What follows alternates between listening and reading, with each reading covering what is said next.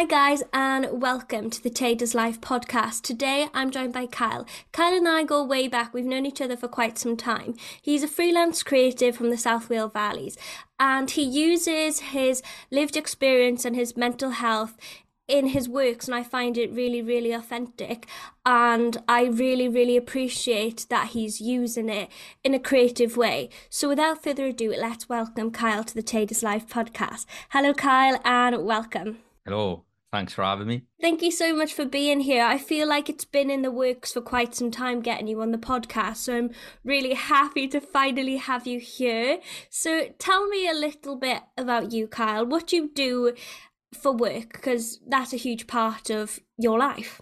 Yeah, I'm Kyle Stead. I'm a neurodivergent benefit class freelance creative, very multidisciplinary, kind of very diverse in my skill set and my toolkit. Predominantly a theatre maker, and then working kind of in producing and performing, and then now I'm stranding into kind of spoken word world and poetry. Something that I've always done but never shared publicly. So yeah, kind of plucking up the courage now to start sharing our work more publicly, which is nice. It's a good response, which is nice. But yeah, very much trauma informed within my work and very much using lived experience to give that authentic insight into the world in which I wish to create within my work. It's so inspiring here you speak, and like you mentioned about you moving slightly into spoken word, and I love spoken word pieces, and your piece Step to Resilience, it was it was so captivating. I can't even describe how it made me feel, especially somebody who's also been through trauma as well. And yeah, I'm really, really happy that you're able to use art as an outlet for the lived experience that you've got. So please please keep it up, Kyle, because the world needs to hear it. So tell me, you mentioned how you've been doing spoken word for quite some time. So it was it like an outlet for you, and it's only now that you feel comfortable enough to share it publicly then? Yeah, so like my way into the creative world was through poetry. That's how I kind of started, but was never pursuing that professionally. Like, so then I moved into like performing as an actor and kind of using acting as an escape mechanism from reality. But now, like I said, I'm choosing to pull a 180 spin on that and start using my actual lived experience to kind of share authentic insight. I think I'm kind of sick of seeing the stereotype and kind of, the misconception of what one being benefit class and low socioeconomic is, but also kind of that male mental health stigma that I'm trying to kind of break down and kind of get more conversations around. So yeah, very much started as an outlet. So kind of anytime I'd be annoyed, pissed off, angry, it'd be like, okay, let me just write something down here.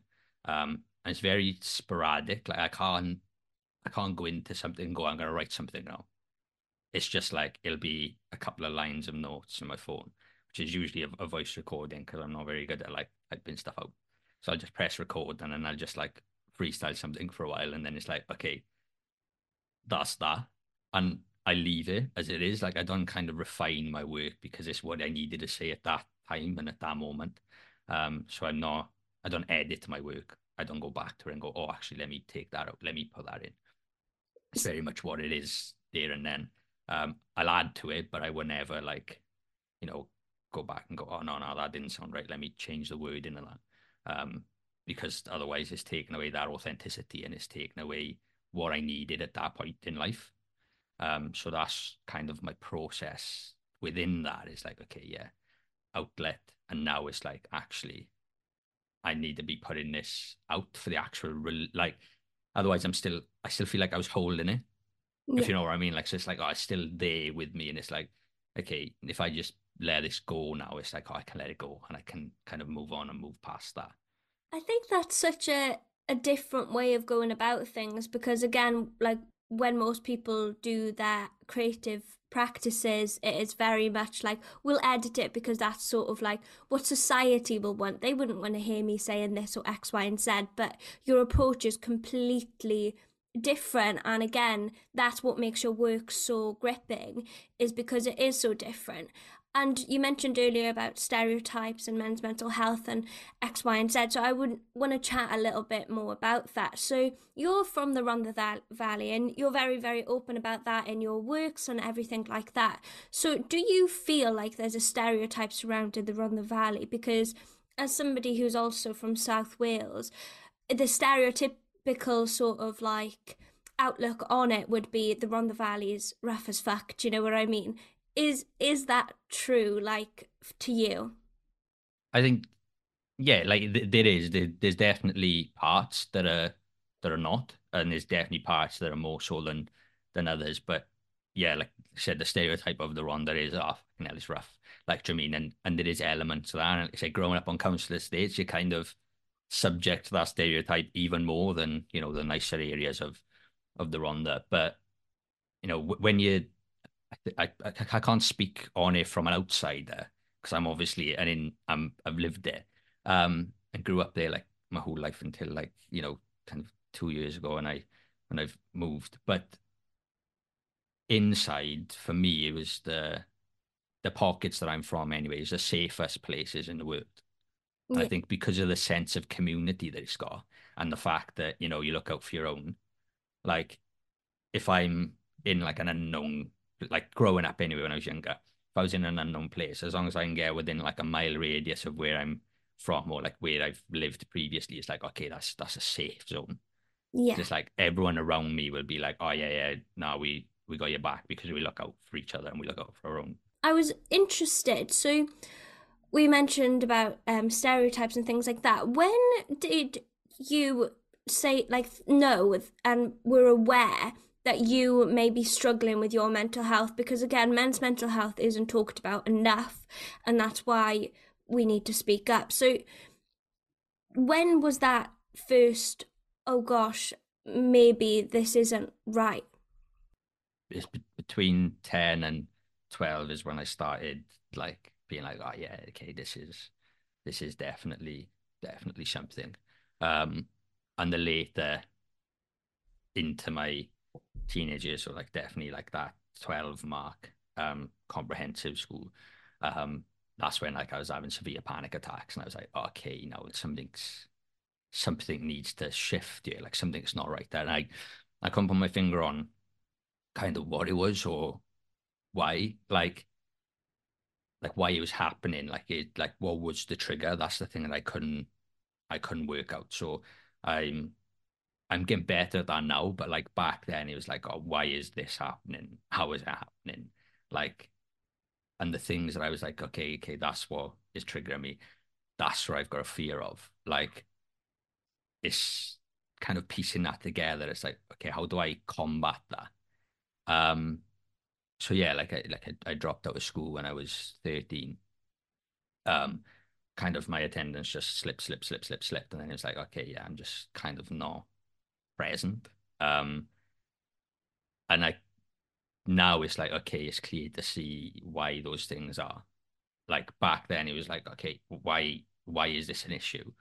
Um, and the main thing was waking up. I couldn't get up in the morning, but it's because I wouldn't get it to sleep until like 6 a.m. Because I've discovered that I've got a fear of sleep. Oh my So it's god. like, yeah, so that's like, okay, how am I going to combat that then? So my way around that is like, okay, I can function on 3 to 4 hours sleep. And it's like, okay, that's where I start getting into that world. And it's like, all right, yeah, getting into the creative world helps that a lot because it's not a 9 to 5. Usually you don't start until 10 anyway. Being a freelance, I can be even more flexible with my time and kind of decide on when things are kind of starting. Um, so like those little things were the most difficult to get a grip of when I was younger. Um, nor understanding that a place can be a trigger, nor understanding that, you know, a smell can be a trigger or the likelihood of something can be a trigger. Like, do you mean if you see a resemblance in something, it's like, oh, okay, that can be a trigger. Um, yeah, and it's just used to like shut down and need to get out was the biggest thing for me. So like I just used to roam around and just cut about everywhere because it's like, oh, I just don't know where I can be. Yeah.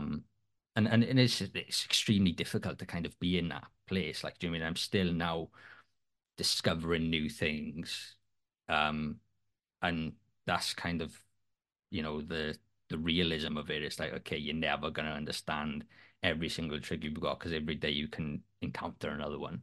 But it's finding those little kind of mechanisms that allow me to battle that there and then rather than let it get too much. Which I did a lot of when I was younger, was let it get too much. Um, because I didn't know how to deal with it. And I didn't know what it was. Yeah. It was like, what is this that's happening? Like, I didn't know what a panic attack was. It's I knew what it felt like, but it's like, how do I? And like you said, that stigma of not speaking. It's like, okay, how do I find the answer to what this thing that's happening is? Yeah, and I don't know how much older you are than me, but even when I was in school, it still didn't feel like it was a topic of conversation. So, like, I can imagine when you were in school, it was very much like, what on what on earth is my body doing? But again, it's a reaction, and I get totally how you feel in terms of like the triggers, because I used to work in hospitality, and this only happened about, I don't even know, 2 weeks ago, before before I handed my notice in after this incident. Another thing happened, but this main incident. So my abuser came into my work, and I was like, well, people in work don't know why I've literally just had a meltdown. But it's one of those things, like, you don't want to tell the entire world, but you feel like you have to tell the entire world, otherwise nobody's going to know what you're feeling and what you're thinking or how it affects you. So you said you left school when you were 13. Is that when you discovered like counseling or coping mechanisms? Like, did you ever go back to mainstream school, or was that just something that didn't happen for you? Yeah, so I think it's so when I was in primary school, I used to get taken out of class a lot and like have these one-to-ones. Um, and only now it's like, okay, it's clear as to why that was. Um, but then yeah, like I've got people that I speak to. I've got people that I kind of don't need to don't need to expose anything to just get an understanding. Um, like I've got a lot of empathetic people around me, which is great. I think like the main my main coping mechanism is kind of like nature and outdoors, which I'm quite blessed with being in the valleys. I've got a lot of it around me, which is nice. Um, but yeah, kind of I just try and get out as much as I can. I used to be a lot better. Like I used to go out, I used to do like minimum of 40-minute walk every day. That's kind of slipping. I was just like, okay, that's where I need to get back onto. Um, but then I like driving a lot, so like kind of time in the car when I'm on my own is quite good for me. And long showers I find is really good for me. Um, and then yeah, the creative outlet through kind of poetry is where, and that spoken word element is where I find that release. I think through other creative mechanisms, not so much. Um, which is why I've kind of used spoken word as like my storytelling mechanism.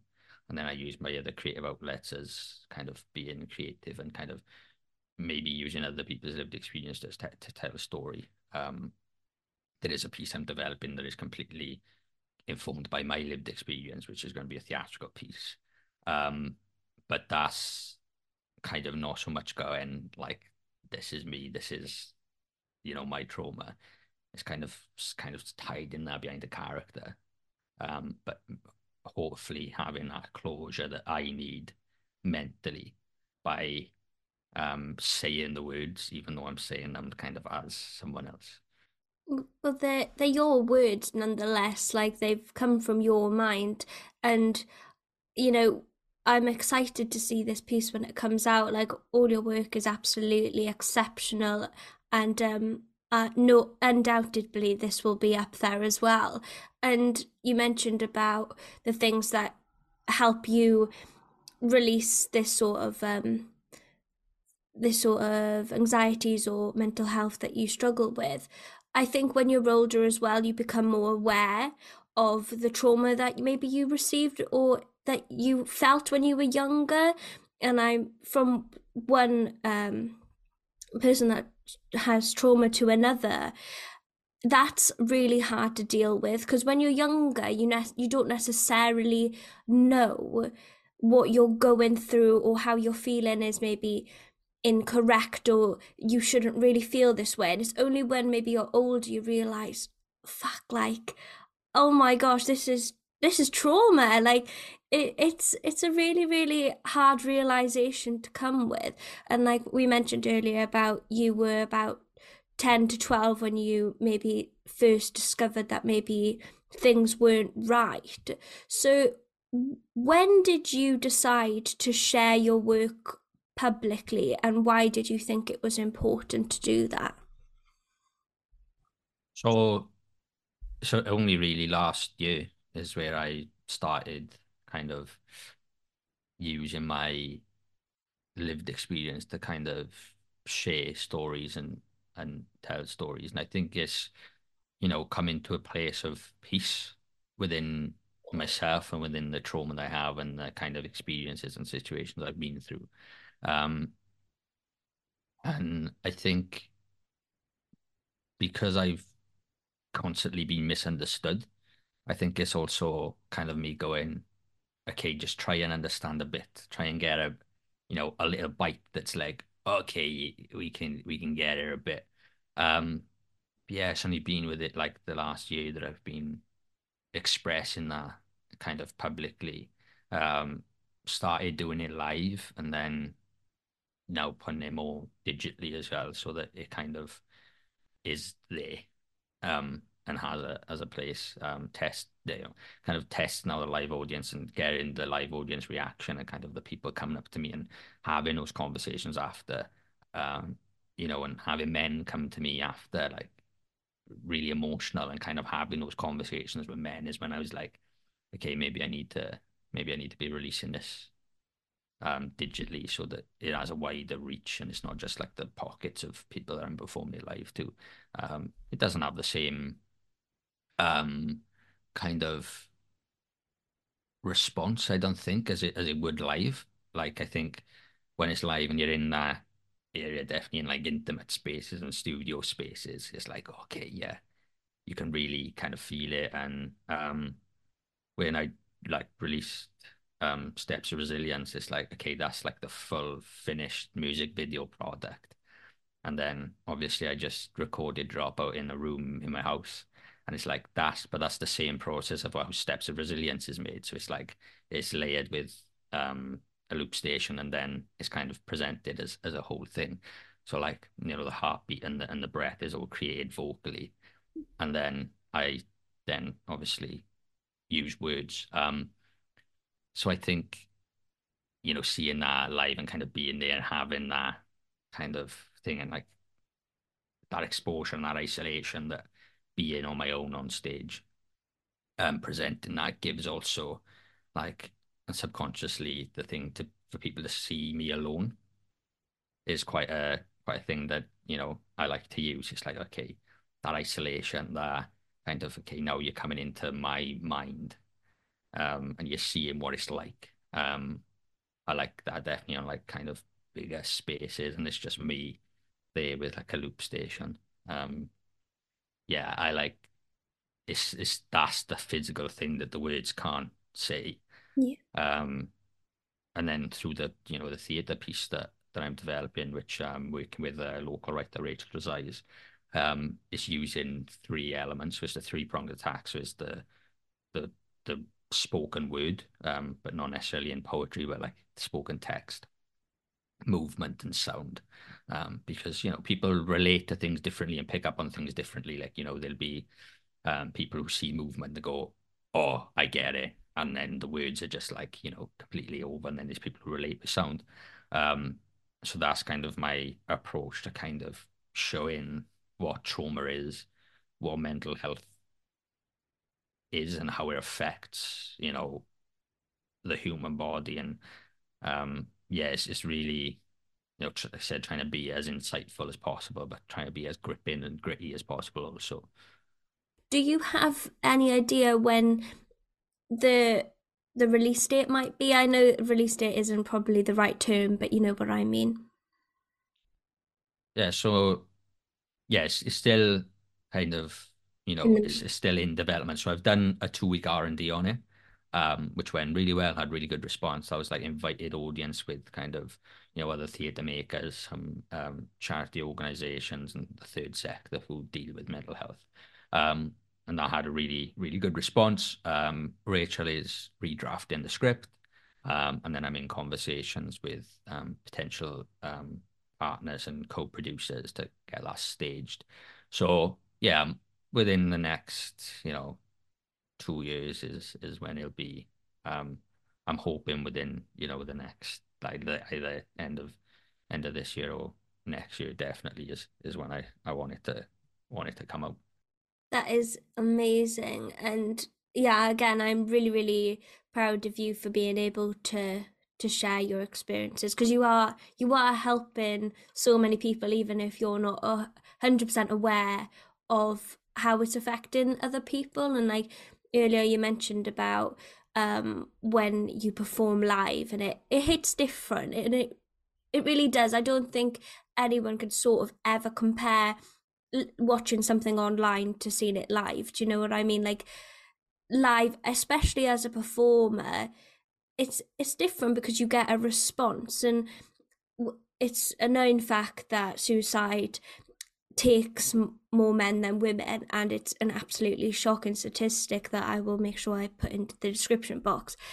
And how would it how does it feel to you knowing that men take their lives more than anybody else? How does that make you feel as somebody who struggles with your own mental health? Did it give you a drive to want to share your work more? Yeah, it did. Like I said, when I read those statistics and see those statistics, like it's in no way a surprise or shock. But kind of said processing that myself and going through those things myself, it's understandable why that's not a shock.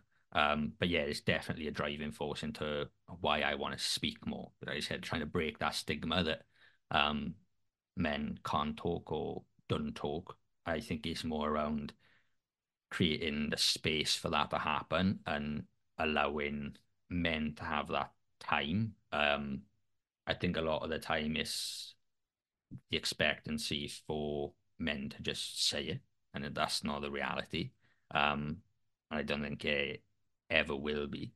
Um, and I think, like I think a lot of times now people are like, throwing around, real men cry and all this thing. And it's like, okay, but then there's one thing to say that, but also you don't realize that that can have a knock-on effect to the men who don't cry, not because they don't, not because they stop in themselves from crying, but just because they don't. Like I'm someone that doesn't cry.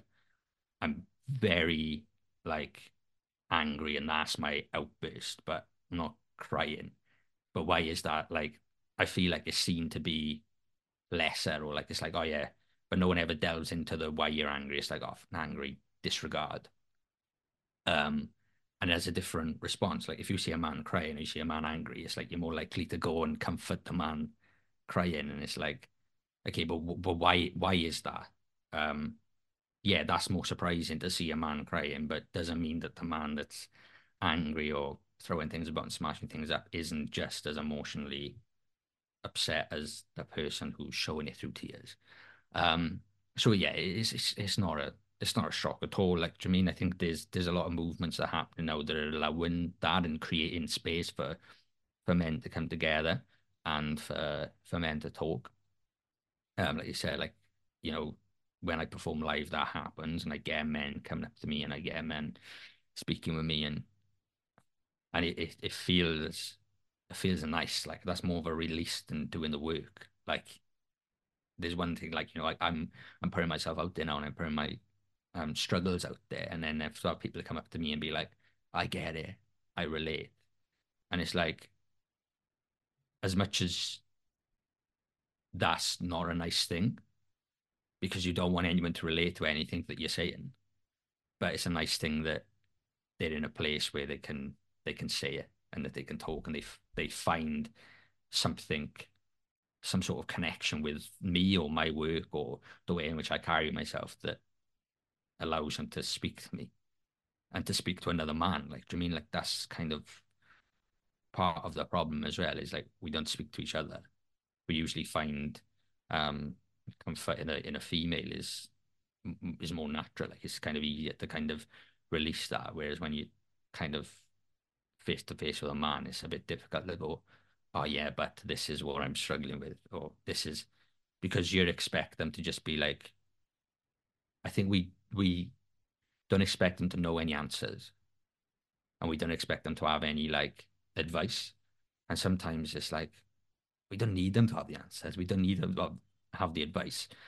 We just need them to be there and be like, oh, okay, let's do something to kind of take you out of that space, rather than be like, how can I talk you out of this and give you the life advice that you need? It's like, we don't really need friends for life advice all the time. Sometimes we just need someone to sit with us so that we don't feel like we're on our own. And I think that's becoming more and more apparent now, like you said, with these spaces. Like, there's men's clubs popping up everywhere. It's got like 40 men in them, all talking about the battles that they're having and the dark times that they're in. And it's like, that sort of stuff is refreshing. And that sort of stuff is what's going to lower that statistic. Hearing you speak about men's mental health, you can tell that there's a clear drive, there's a clear passion for what you do. And I think with stereotypes surrounding toxic masculinity, we need to break that down, because like there's such a stereotype that men need to be the breadwinner, that they need to be a certain way and not show emotion or feel feelings. But when you mentioned earlier about men coming up to you, you're human. Like, we're all humans, we all have feelings, and again, it's just how we disperse them. And I was just wondering, even though you've probably given a lot of advice, like, in your words, could you give me some advice for anybody struggling with maybe mental health, and how you have, yeah, coped? It's trying to find the thing that, you know, trial a couple of things. So I've like just kept trialing. It's like, okay, one thing will eventually stick, I think. Don't give up on something too early. Um, and I'm quite fortunate to be, you know, um, kind of physically fit and can get myself up a mountain quite easily. Um, but even if you're in a place where you can't, kind of try and push through something. I think it's my darkest times are when I feel like I haven't got a purpose. So find your purpose. Like I'm a dad. I had a child when I was really young. That obviously give me a sense of purpose, and everything I do is to ensure that she can have the kind of the life that I couldn't. I'm not saying go out and have kids, like, do you know what I mean? But just try and find the purpose, try and find something that is gonna drive you, or go and experience things. I think, is a lot of people say like, oh, money makes you happy, and the money wouldn't make you happy. Like, it opens doors, but like, you can, like, I've now in a place where I'm making more money than I ever did, but I'm not any happier. It's not the finance that is kind of improving um where I am. Yes, it can have a when you're in a place where you feel like you haven't got any finance, it can obviously add another mental strain. Um, but I always find it's the little things that go further for me anyway.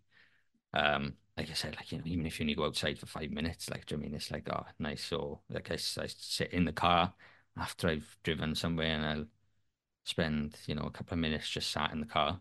Um, catch myself and then kind of go and do what I need to do. Um, I but yeah, I think just to take a moment for yourself is probably the best advice that I can give. Take a moment for yourself, and eventually you'll find yourself in a place where you can have those conversations, or you can kind of express yourself to someone else. And they'll always be, if you've got the right people around you, they'll always be accepting of that. And if they're not, then fuck them off. they're not the right people. No, you shouldn't be around them. I think that's great advice, Kyle. And I think when you mentioned about find your purpose, like that goes a long way. And I want to thank you for being on the podcast. And again, I'm going to put links to all of your works in the description box, and men's mental health numbers and helplines, what have you. So please check that out if you're struggling. You are not alone. And Kyle, your work really emphasizes that. So thank you very much. Thanks for having me. It's been a pleasure. Thank you.